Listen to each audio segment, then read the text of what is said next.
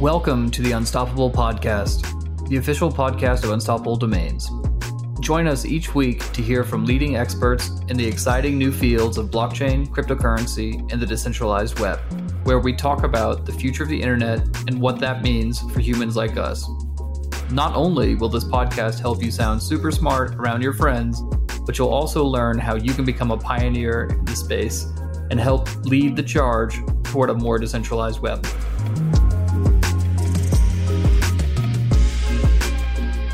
Hey everybody, welcome back to the Unstoppable Podcast. I'm your host, Diana Chen, and I'm joined today by our guest, Emma-Jane MacKinnon-Lee. She is the founder and CEO of DIGITALAX, which is the first digital fashion project on Ethereum. And I'm super excited to talk to her all about NFTs, digital fashion, the metaverse, all things Web3.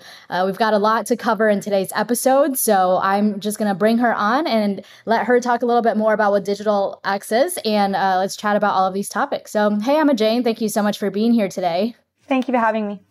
Of course. So before we dive into DIGITALAX, your project right now, I'm curious a little bit about your background. So I know that you grew up in Australia, I think, and you've been pretty interested in technology and emerging tech since you were a small child. But when was it that you first heard about crypto and blockchain technology? And what was it about it that got you excited and wanting to learn more? Sure. Yeah. So I grew up in a kind of very country town in Australia. It's called Lennox Head. It's right near Byron Bay, which is a big kind of surfing culture town in Australia. And then I moved to Sydney when I was a bit older.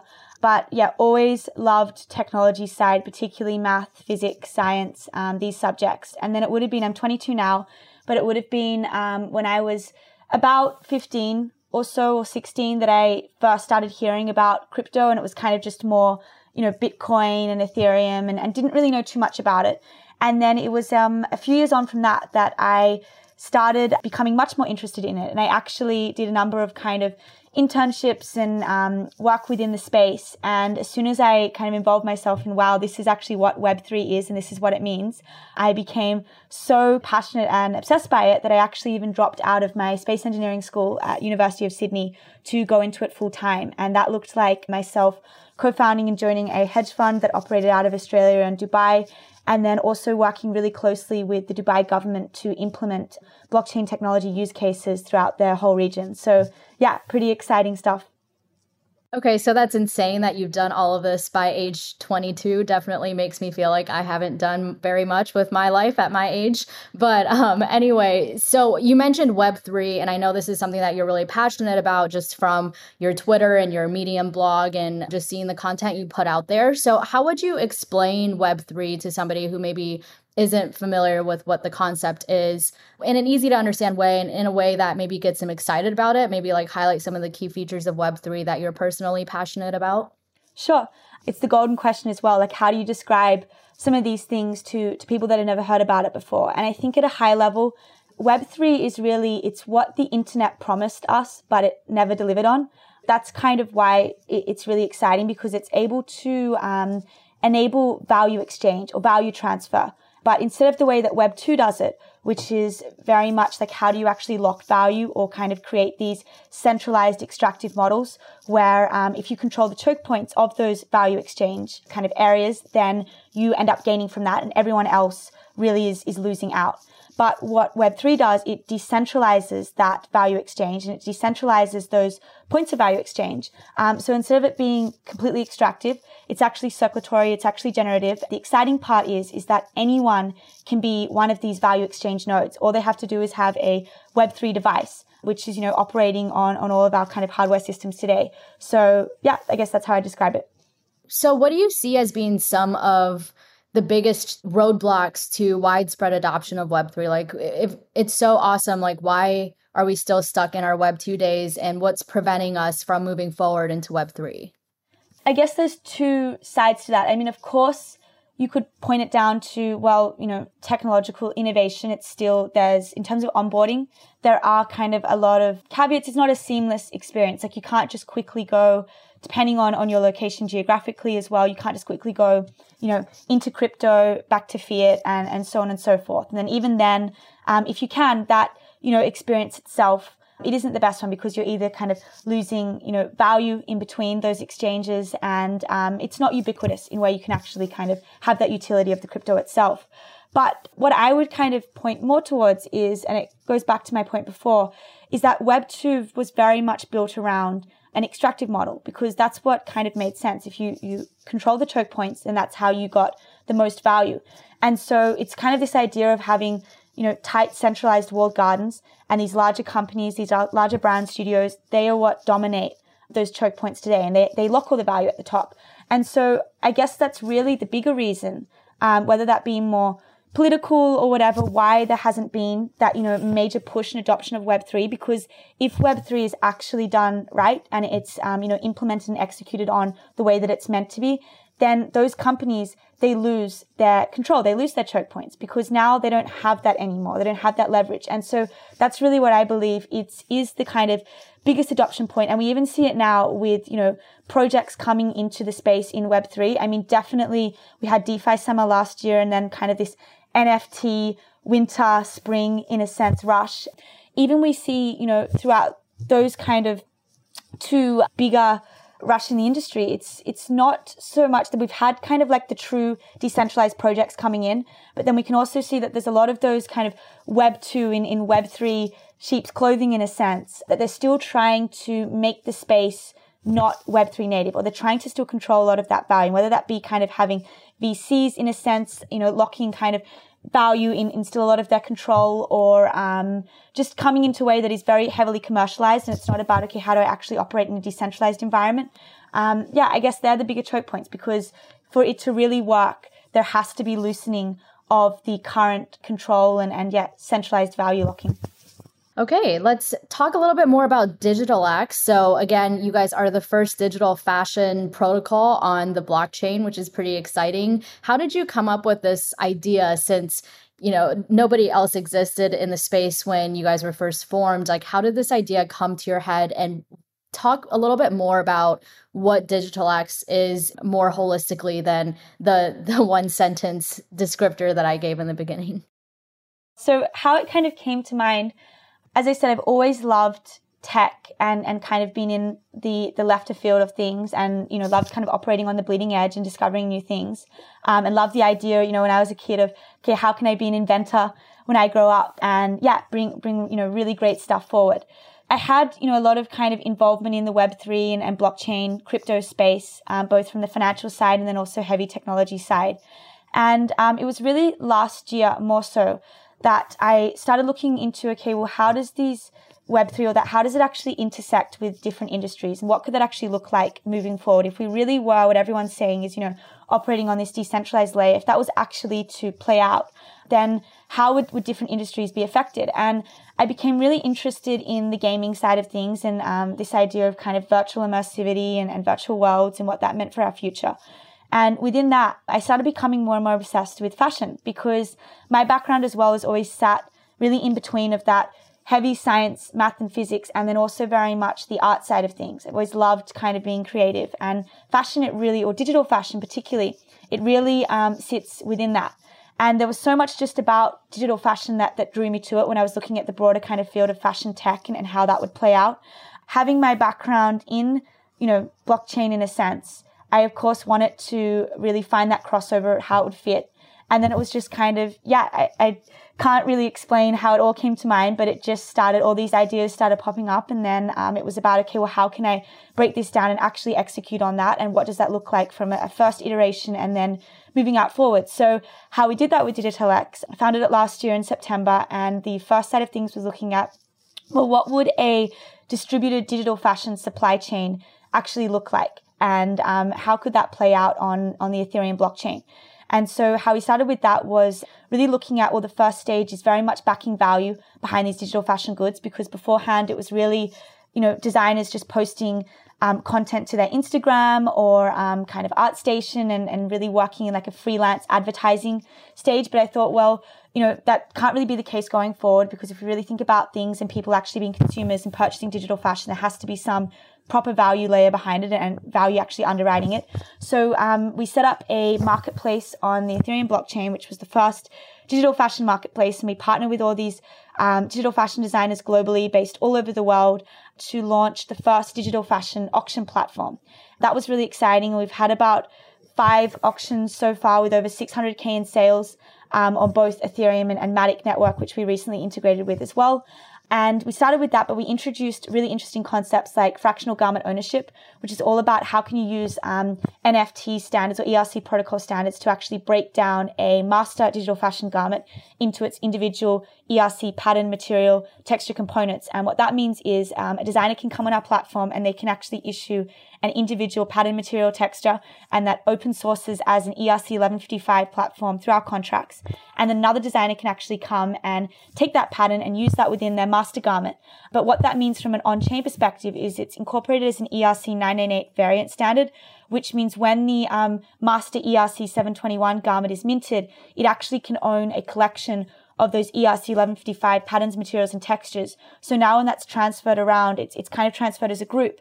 And from a monetization perspective, a licensing perspective, you can actually kind of have this whole composability and fractionalization of royalties, contributions throughout the entire supply chain. So that was pretty exciting and something that I definitely think is highly scalable when we think about moving forward. But that's the first stage of DIGITALAX. So I can kind of go into the next stages, because that was really focused on more a cosmetic side, and we also introduced like DeFi staking components into the NFTs themselves.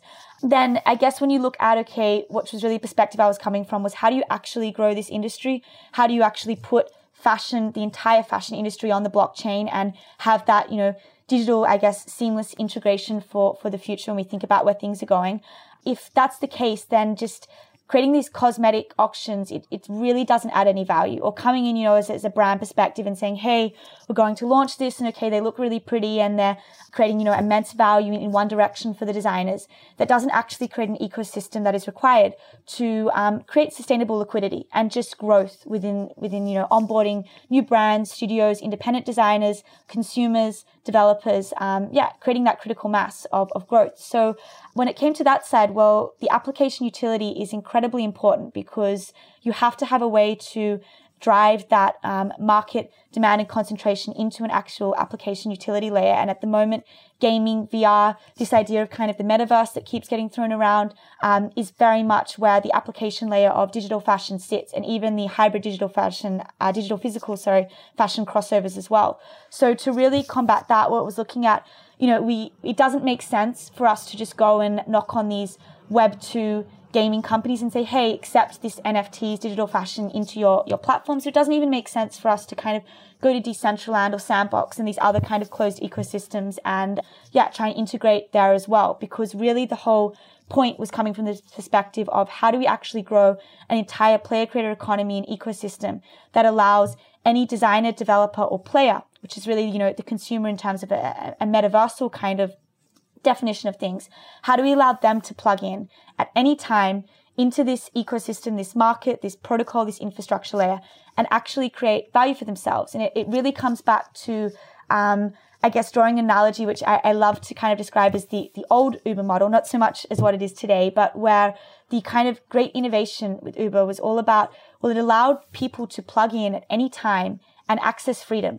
It, unlocking from this usual 9-to-5 schedules, or having to kind of go through this certain track in order to be able to earn value for themselves. Drivers could be at 2 a.m. in the middle of the night and just open this app, flick on a switch in kind of, or a button on their phone, and then access this entire global market. And it's the same thing that Web3 allows you to do, but really where we're wanting to build on the infrastructure of the digital fashion and metaverse layers is, how can we do that through this whole ecosystem that we're building out? And this is where we launched Espa, which is the very first casual esports platform. And it's completely decentralized, and it allows for designers to make these amazing NFT skins. They're listed on our marketplace. Players come and they purchase them, and then they can take them into different content environments. And we're really focused on the modding community, and they plug in with us. And as the players are playing in these games, wearing our digital fashion items as kind of their identity and authentication, it actually tracks scores for them and puts them on a meta leaderboard that then they can start earning winning streaks and actually getting paid out for that in crypto, in our native tokens. So there's actually a lot more to what we're doing, but that's the broader compass. So I'll kind of stop there, and we can go from there. Yeah, no, I think that's super cool. And I think that for anybody listening who is into gaming or esports or things like that, I think this is going to make perfect sense to them.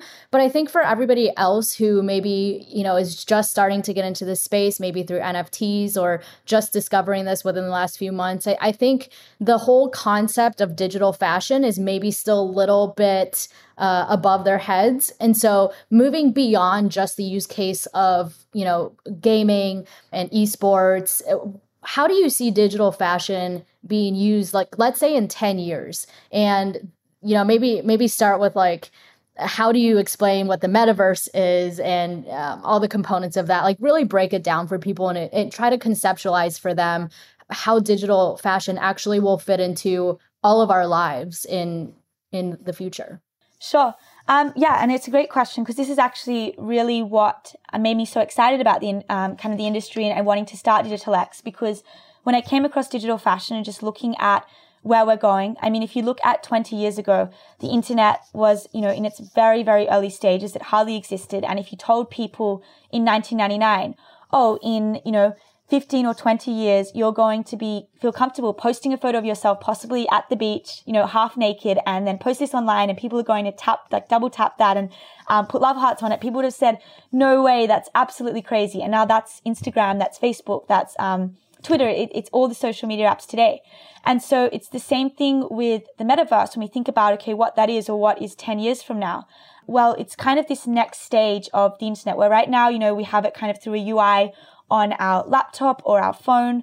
Imagine that being completely immersive, where the kind of barriers between your physical environment and where you're existing today and then this like digital, completely immersive environment don't really exist. And you can kind of transition between these two different realities at the same time, or more than two realities. It will be multidimensional. That really is what the metaverse is. It's about creating this multidimensional immersive space that is a kind of hybrid digital physical, definitely, a strong weight on the digital, but hybrid kind of digital physical environment. And when you think about that, and then you think about, okay, well, what industry or what kind of interactions do we have on a day-to-day basis with maybe different objects or utility items? Well, fashion is so completely ubiquitous that, in fact, it's the fundamental bedrock, and it's been around for thousands of years, and it's kind of underwritten all of our interactions within society, whether that comes down to status, whether that comes down to self-expression, how we actually show our identities, and human nature doesn't change. And so in 10 years' time, even when we think about this, metaverse, immersive reality, a lot of people could think, okay, it might be this dystopia where we're all like robots, marching around, kind of like a Ready Player One or iRobot situation, but it's really not the case. It will be, incredibly modded in a sense when it comes to the different colors, the different materials, the different textures used. And I don't just mean from a fashion sense, but I mean, very holistically. So within that, we will want to self-express. We want to show our identities. We want to have kind of our human nature running through that. And that's very much executed and communicated through our fashion. I mean, even today, whether, we kind of get up and a lot of us maybe don't put work into how we dress or we do, it's still underwriting our identities. And a digital identity or a metaversal identity will require fashion for that self-expression layer. The fashion layer will be a value exchange layer. And so how people can kind of think about digital fashion is exactly the same how we use it today, but in terms of self-expression, in terms of kind of communicating different ideas and really adding into our own identities within the metaverse and this hybrid digital physical dimensions. But what they can also think about is that instead of it just being more of this cosmetic, I guess, relationship, which although it does have utility in terms, we use it to kind of keep ourselves warm or moderate other parts of our bodies, it will be even more functional in terms of there'll be actual utility that can be directly encoded and programmed into the digital fashion, which might even affect, okay, how we actually get access to something within this immersive realm, or how we can kind of be seen, by others, or maybe that's something even, going down a complete rabbit hole of like this idea of shape-shifting, how we can actually move between different digital identities from being seen as, maybe a human form into something else. It will really be like a second skin and a highly functional and, utility-driven second skin as well. So hopefully that maybe brought it down, or maybe it just confused everyone more.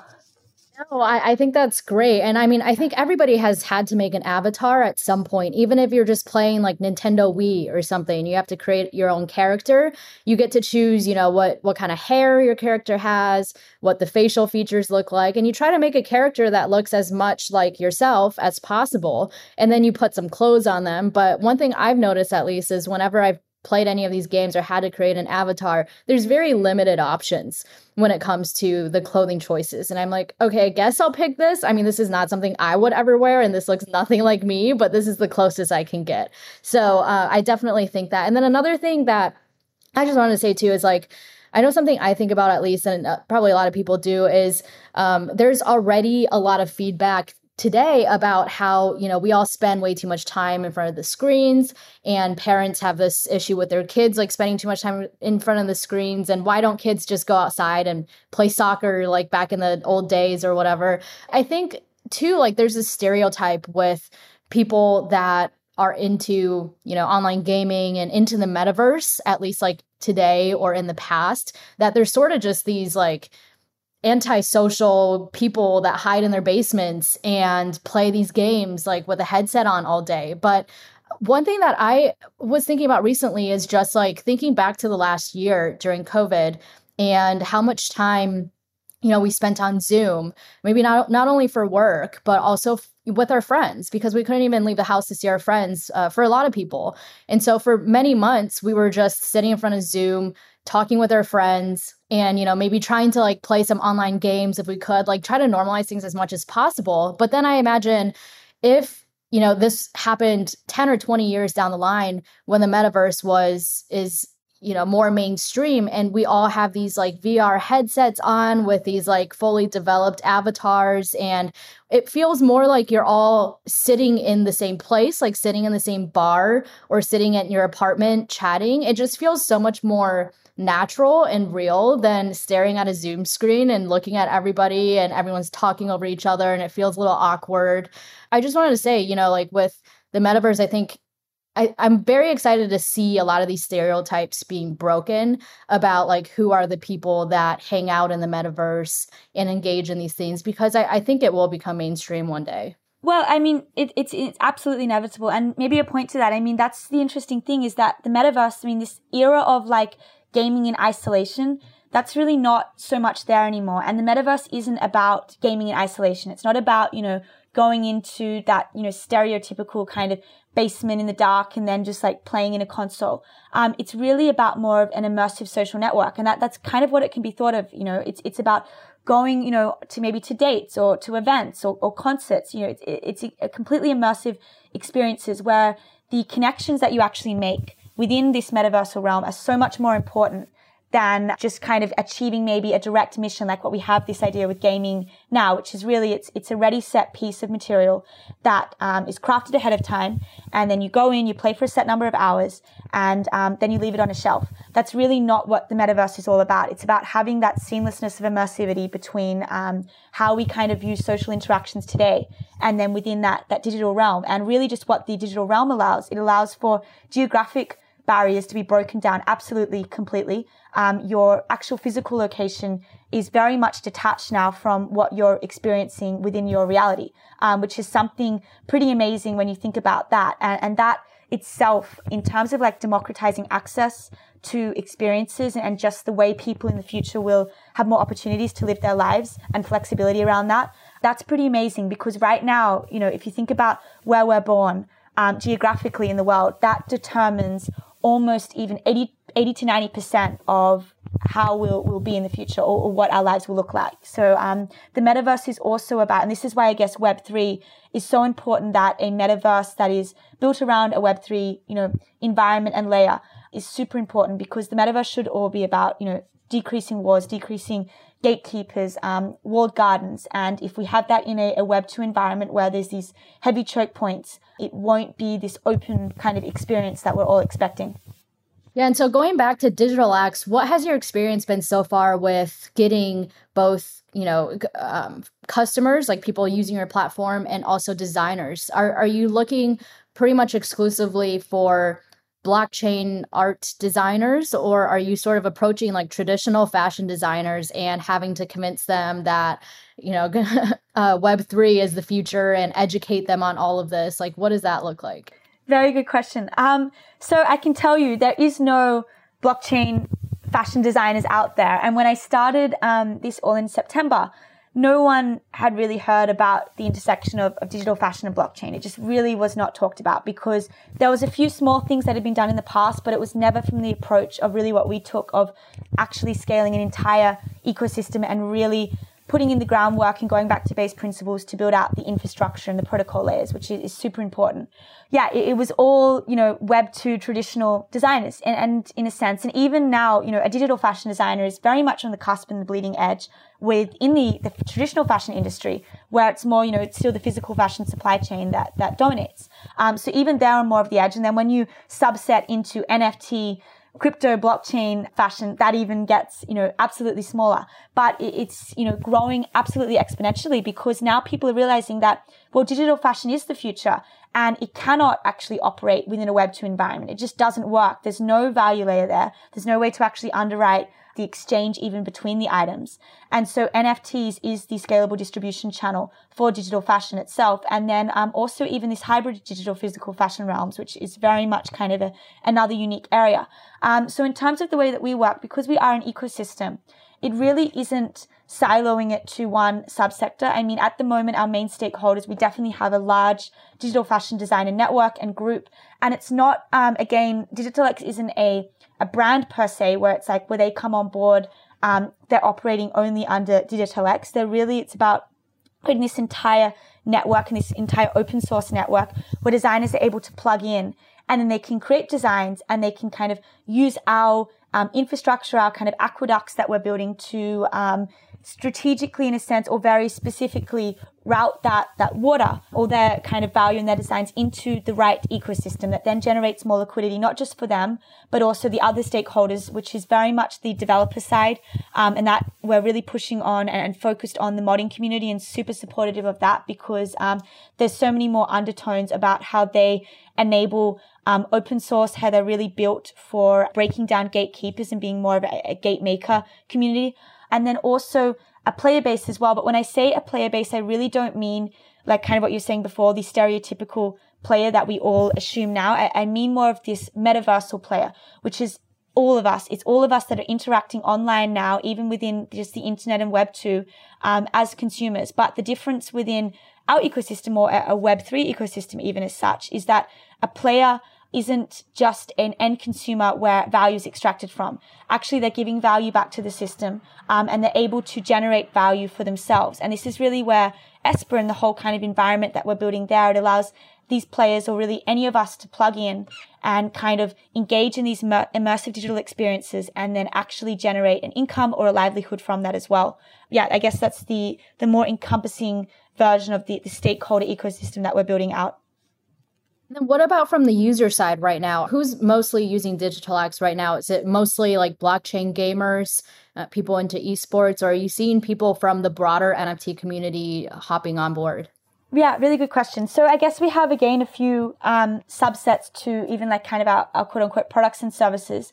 Within the DIGITALAX marketplace, and especially at the start, this was really focused on the more cosmetic side.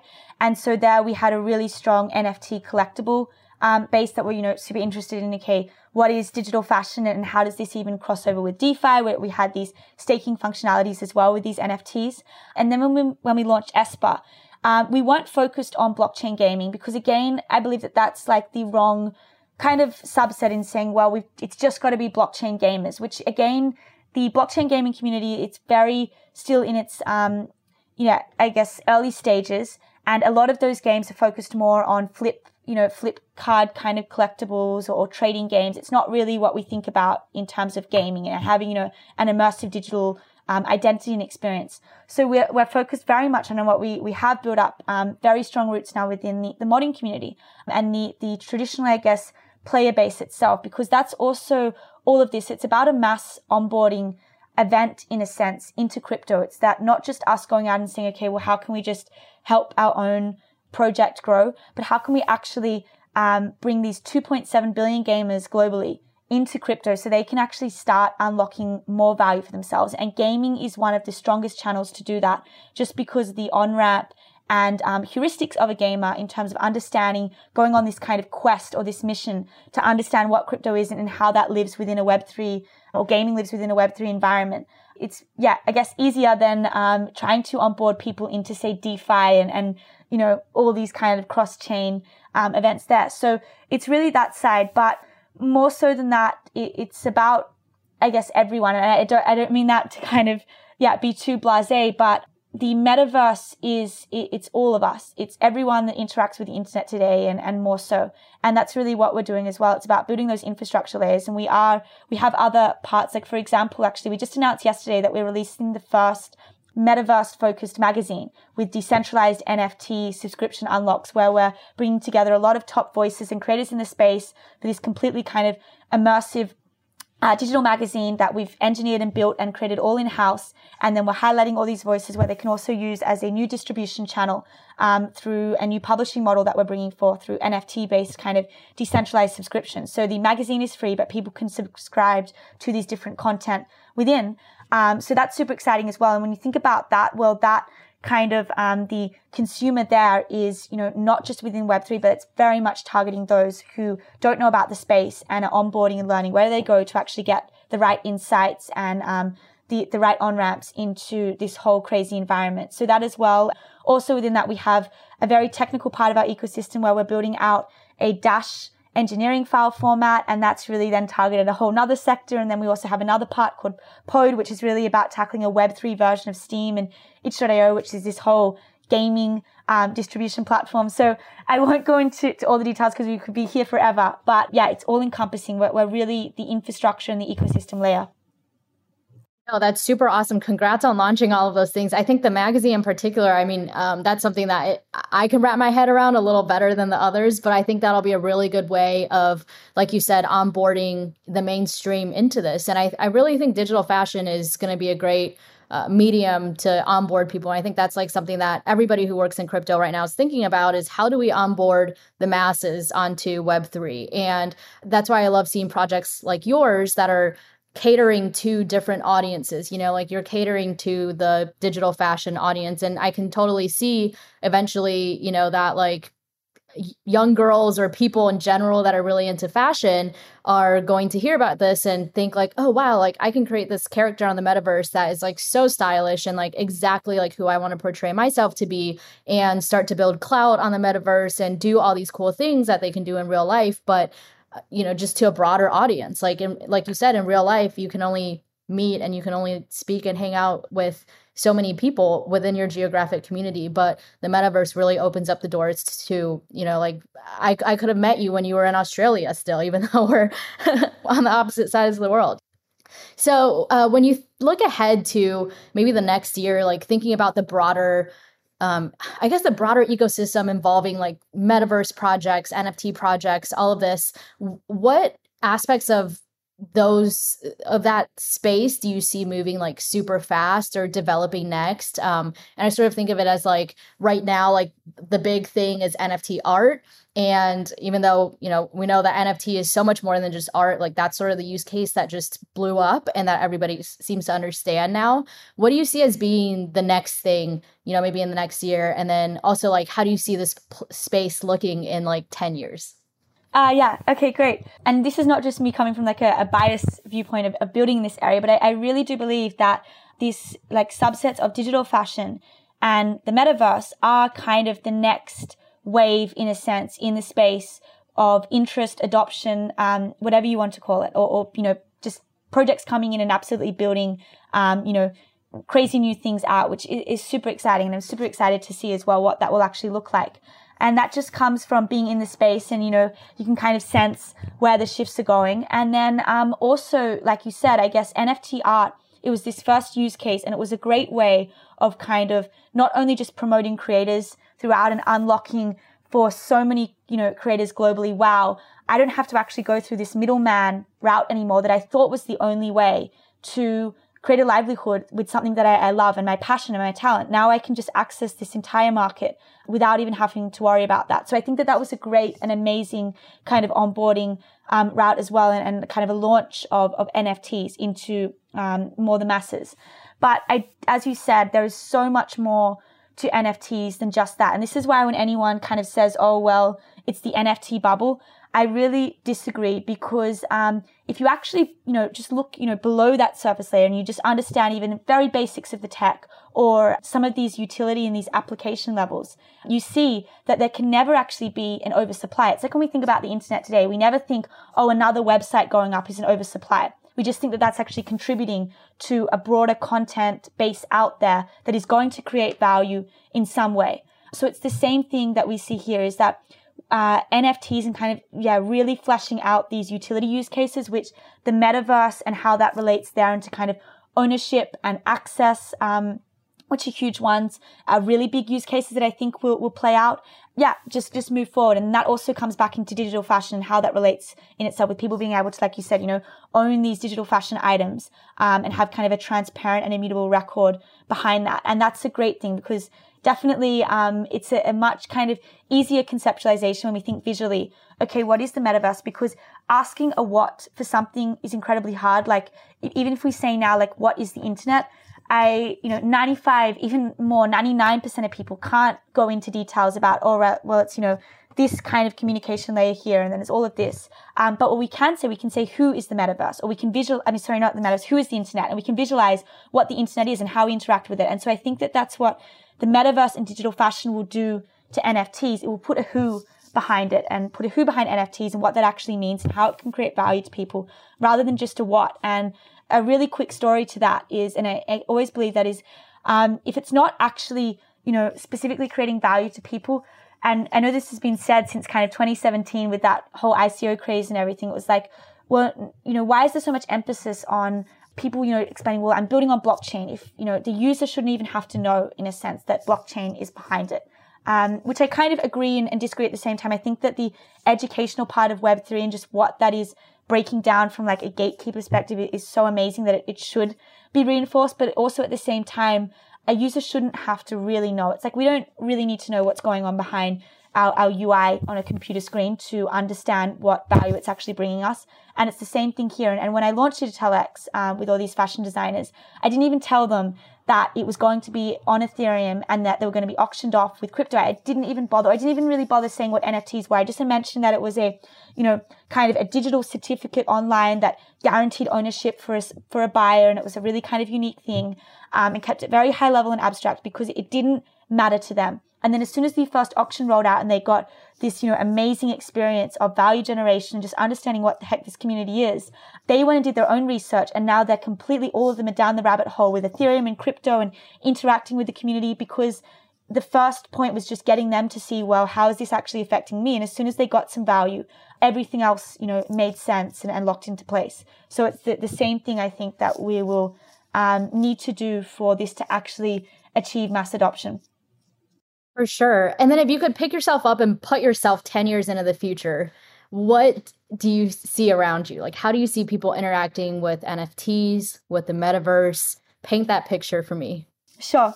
I just believe it will be completely ubiquitous and seamless. So, whether that's like how we're talking now, it's on a Zoom call, or maybe that will be something, completely digitally immersive where we do have this digital avatar and we're able to even as we're speaking, discover a lost empire or something like this. Definitely kind of this whole seamless breaking down of barriers, and even think of it like a portal in a sense where you can go into different realities, like even a tesseract, if people are aware what that is. You can imagine that interstellar scene in space, these completely different, like multi-dimensional, multi-realities and realms at the same time, where we can exist and we can move fluidly between different identities, different environments, different experiences, and how NFTs will really fit into that. It will be how all of this content that we're experiencing, both from maybe it is an actual real world perspective and then also completely digital immersive and hybrid kind of AR as well. NFTs will be kind of the, I guess, value captures in a sense for all of that content. It will define, well, what is what is that value worth? What is that content actually worth? And then how do we actually use that? What is the application? How is that actually defined? And how is that translated between maybe this purely immersive and digital world and then also maybe this physical world or the hybrid in between? So we won't even really think of it as NFTs. It would just be the mechanism where we're able to identify transparently, okay, you own that and you don't own that on a, complete kind of global ledger. Yeah, for sure. I was picturing us like 10 years down the line with our VR headsets on, sitting together in, what looks like an in-person recording studio. But I like your example even better of like, let's just pick like an undiscovered magical land and go for a walk there as we podcast together. That sounds even more fun. Yeah. There's actually, I can't remember the name now, but there's a really cool, it's actually a podcast, but it's done, you might know it's on Netflix. I've seen like only a few episodes, but it's a podcast, but it's like done as like an animation. So it's like, say, for example, we just be talking, but then our whole thing is like animated. It sees people walking through different worlds. And the actual podcast host, he like lives in space and he chimes into these different worlds to actually interview different people. So it could be something literally exactly like that where, Unstoppable Domains podcast, it's like you go into these different planets or worlds to interview like interesting people that are living there. I really believe that could be the case.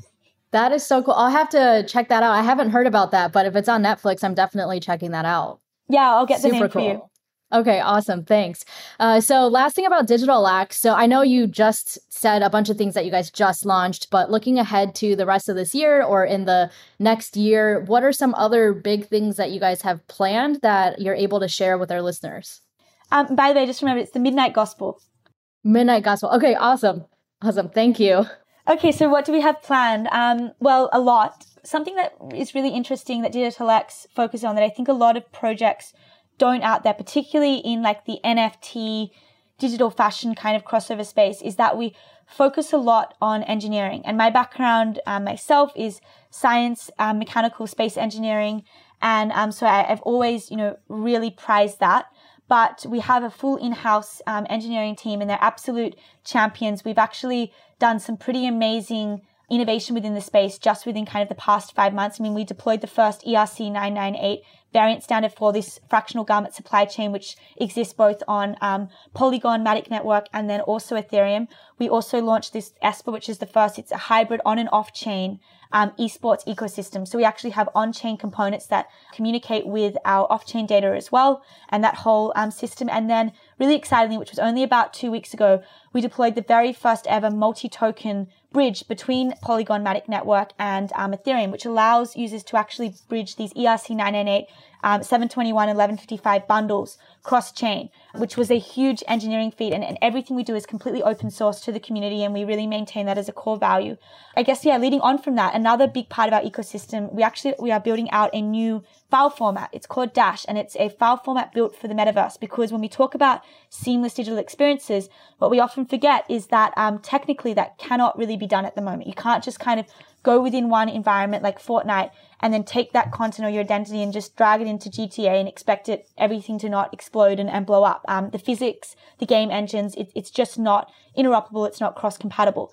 And so what we're actually building out is the very first dynamic file format that is able to understand or gain insight from the application layer itself when the file is being developed or transformed, without kind of getting too technical, but opinionated logic on where it's going. And so the content can actually be deployed across multiple 3D and immersive environments. And this is something super exciting. So it's kind of like, I guess, one of our wild cards that we're not just innovating on all of these kind of, I guess, business and commercial use cases, but we're really focused on how can we actually build the underlying technology to enable all of this to happen. We like to keep all of that, very much in terms of us pioneering that in-house, because it just fits into everything else. But we are really ensuring that Web3 open source are very much at the core. So a whole developer ecosystem can be built around this, and then, take it to the completely next level. So that's something really exciting as well. That's awesome. I'm not going to lie. Most of that went right over my head as a non-technical person, but I'm sure for people listening who are technical, all of that was very exciting stuff. Okay, before we go into our next segment, which is called Explain Your Tweet, where I pull some tweets from your Twitter account and give you a chance to explain them. Quick question from our from the Twitterverse, Mason Nystrom wanted to know, how do you view the relationship between open source games / virtual worlds and IP? I know this has been a huge question with the rise of NFTs, is everybody wants to know how IP fits into that. So what are your thoughts? Really good question. I would say even the Epic and Apple debate at the moment, which is highly relevant. That's all about, kind of IP and walled gardens and how that fits within Tim Sweeney's version of a metaverse and all these kind of things. So my really strong view is that the metaverse has to be completely open. And when I mean open, I mean open source, and I mean IP kind of copyright. It's not in the same way that it exists at the moment, where it's these, as I was, mentioning, these kind of centralized providers coming in as these gatekeepers and saying, well, this is what you can and can't do with this content. And this is why modding culture and modding itself is extremely interesting, and why we're really focused on that and pioneering that forth from a gaming and a fashion front. And for those that don't really know what modding is, it's all about how you can break, an original kind of item into its different components and then reassemble it into something completely new. So although maybe you've taken IP or that of something of someone else's design, when you're actually breaking that down, those copyright quote unquote walls are also breaking down with it, because you are creating new novelty, which is new value for a whole new different user base or just consumer base as well. And when it comes to the metaverse, modding and this idea of being able to take content, remix it, move it into something else to create new novelty and value is completely ubiquitous and important for that. Because even if we think about everything today, all of our content, it's just mods of something else. Nothing is really completely novel. It's really just building on other things. I mean, the only true novel things is like the periodic table or quarks and gluons if we go like down, even further below an atomic level. But I won't go into that. So yeah, that's a really important question. But what I would say is what NFTs allows for is, instead of today, and I guess this is the reason why as well within Web 2, that it incentivizes such an extractive model and for these centralized providers, because if you don't have kind of these choke points and all of these different exchange points, the original providers or creators, they will lose value and they will lose time and effort that they put in. But what NFTs allows from this Web3 decentralized infrastructure, because of the when we think about it really scaling out to the future and having that full on-chain transparency and immutability, which a lot of people talk about with this royalty distribution of NFTs, is, well, imagine if you can be an original creator and then it doesn't matter if people take your content or remix it or put it into something else, like what we're doing with fractional garment ownership, because you can actually track that on-chain, and there can be a royalty split or, a kind of kickback to the original creators across that whole supply chain. So that's something incredibly unique and valuable, where I think that NFTs and Web3, it doesn't really place emphasis anymore on IP or copyright. And for the metaverse to really exist and for all of us to gain the value and the opportunity that we deserve out of it, it cannot be a centralized control or even a Web2 provider coming in, say like even Epic, and building out this metaverse where they think that they can be the underlying infrastructure. It has to operate from the same authenticity that Ethereum operates today, where it is truly a decentralized developer ecosystem and anyone can come in and create value in any way they want. So yeah, they're my comments on that. Okay, cool. So for this next segment, we have Explain Your Tweet. So in the interest of time, I'm just going to pull one tweet real quick, but you do have a lot of good stuff out there, so I would encourage people to go check it out. But this is a pretty recent tweet. It's from May 8th. You said, as important as it is to make money, if the only reason you are here is to make money, then this is not the right place for you. We are here to build out the infrastructure needed to entirely replace existing extractive economic models. Whether you believe that is possible, we do. I think we sort of talked about that a little bit in our conversation, but do you want to talk a little bit more, especially for the people out there who, I think the biggest recent thing is like Dogecoin and with the SNL skit, and everybody's talking about that. And it seems like everybody is like, a lot of people at least are equating crypto with just like making the quick buck, like finding the coins that are going to give you a quick like pump and dump turnover, like Dogecoin, for instance, and doing that sort of thing. Or, these NFT artists like thinking that, they can get rich off of this and not really seeing the bigger picture of like, what are we trying to accomplish here? So you want to talk more about that? Yeah, no, and it's really true. I mean, that was really my point. It's not about saying that, making money in a sense is a bad thing, because it's definitely not. And I don't think anyone should be a stoic and kind of say, oh, well, we're just going to, create value and then just give it away. It shouldn't work like that, because we all need to survive. We need to live. We need to enjoy our lives. Crypto is definitely a way to financial freedom for a lot of people. But really my point there was, like what you mentioned, it's more about the bigger picture, which I think is super important when we're building in this space, because we are at such an early stage. Having the right kind of mindset coming in, and then the right people at the forefront actually building out, particularly the infrastructure side of things, and pioneering on that bleeding edge. The motivation can't just be money, because that just doesn't make sense. Not only does it just reinforce the wrong heuristic and I guess the mindset and mode of building, but more than that, there's so much then that would be missed, because we are in such, a stage where you like you said, we cannot even sometimes even conceptualize, okay, what will be the next 3 years? What will be the next 5 years? What will be the next 10 years? And if the motivation there is just to make money, then the route that we take is going to be very narrow-minded, and it's going to miss out on so much good stuff that we know that Web3 can actually enable. So really that was the point there. And I guess that's just, it's even what I tell, DIGITALAX, we recently expanded our team. And whenever I bring on new team members, it's not like kind of just a random thing where we say, okay, this person comes on here. It's a long process, and I put a lot of kind of thought into, well, if we're actually bringing on these people, do they represent the right voice of DIGITALAX? But more than that, do they actually get the bigger picture that what we're building? And do they have kind of this more intrinsic calling to, and not to sound kind of cheesy, but more intrinsic calling to be like, well, even if the money side wasn't there, because, it shouldn't really be treated. And that's just the type of project we are. It's not about being a 9-to-5 job or people come in and they kind of get by with it. It's really about being a strong risk taker in this space and taking that leap of faith to move forward and climb mountains that no one's ever climbed before, which is something really important and interesting as well, because it's easy to say, but to live it and to really do it is a completely different thing. And I know, because even building in crypto and Web3, it's incredibly hard. It's not like a normal startup where you can kind of just go away and hide behind a bit, and then you come back out and you release something. In crypto and Web3, you're considered guilty first until you're actually proven innocent. And you have to kind of be very transparent on things. At least that's how we hold with our standards and values, to maintain that transparency. So having the right mindset of, okay, again, it's not being a stoic, but it is knowing that there's a much bigger revolution and mission here that we're playing at, and that can change the lives of millions of people globally, billions of people globally, and bring them immense value.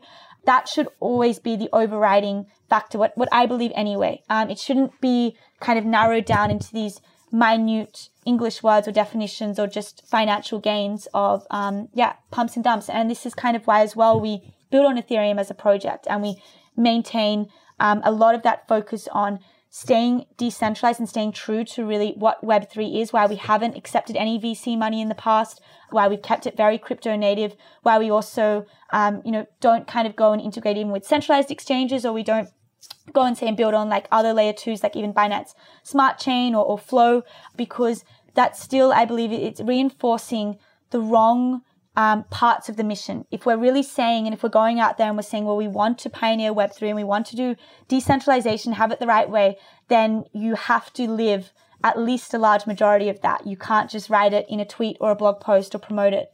You've really got to make sure that it's done the right way. So that's kind of, what more of the in-depth of what that was saying. Yeah, I 100% agree with all of that. And I would encourage especially newcomers to the space to really take the time to learn about Web3 and what that actually encompasses and what that can mean for our future, instead of just, following the hype train of whatever is trending on Twitter at the moment. All right. Well, thank you so much, Emma-Jane, for being here. Really enjoyed our conversation. Before you go, just tell people where they can find you if they want to connect with you personally, and then also how they can learn more about DIGITALAX, or how they can sign up and actually, start using the digital fashion NFTs that you guys have. Sure. So the website is our main one, which is www.digitalax.xyz. And then on that, you'll find all of our social channels, where our Discord group is really where we kind of have the most of our community there. So I'd say definitely join that, because we release all of our announcements across everything, our Medium, Twitters, Telegram, but Discord really is the bigger platform. And we also have 2 Discords. We have one for DIGITALAX and also one for ESPA, we have a lot of craziness in games and tournaments running in ESPA. So we just keep that split. And then personally myself, if you go into the Discord, you can see me there as one of the moderators. So you can feel free to just private message me or tag me and message me in the group, which is great as well, or on Twitter too. So I'm Twitter, I'm Emma-Jane 13. I think that's right. Or maybe I'm 1313. I think you're 1313, Emma-Jane 1313. 13, yeah. So feel free to also interact with me on there. Awesome. Well, thank you so much, Emma-Jane. I'm definitely going to join the Discord group and check out the Netflix, The Midnight Gospel as well. That is already queued up. I really cannot wait to see where DIGITALAX goes, and can't wait to check out your products as well and, get myself some awesome swag in the metaverse. Thank you so much. All right. Thanks so much for being here. And thank you, listeners, for tuning in as always. And we'll be back again soon with another episode of the Unstoppable Podcast.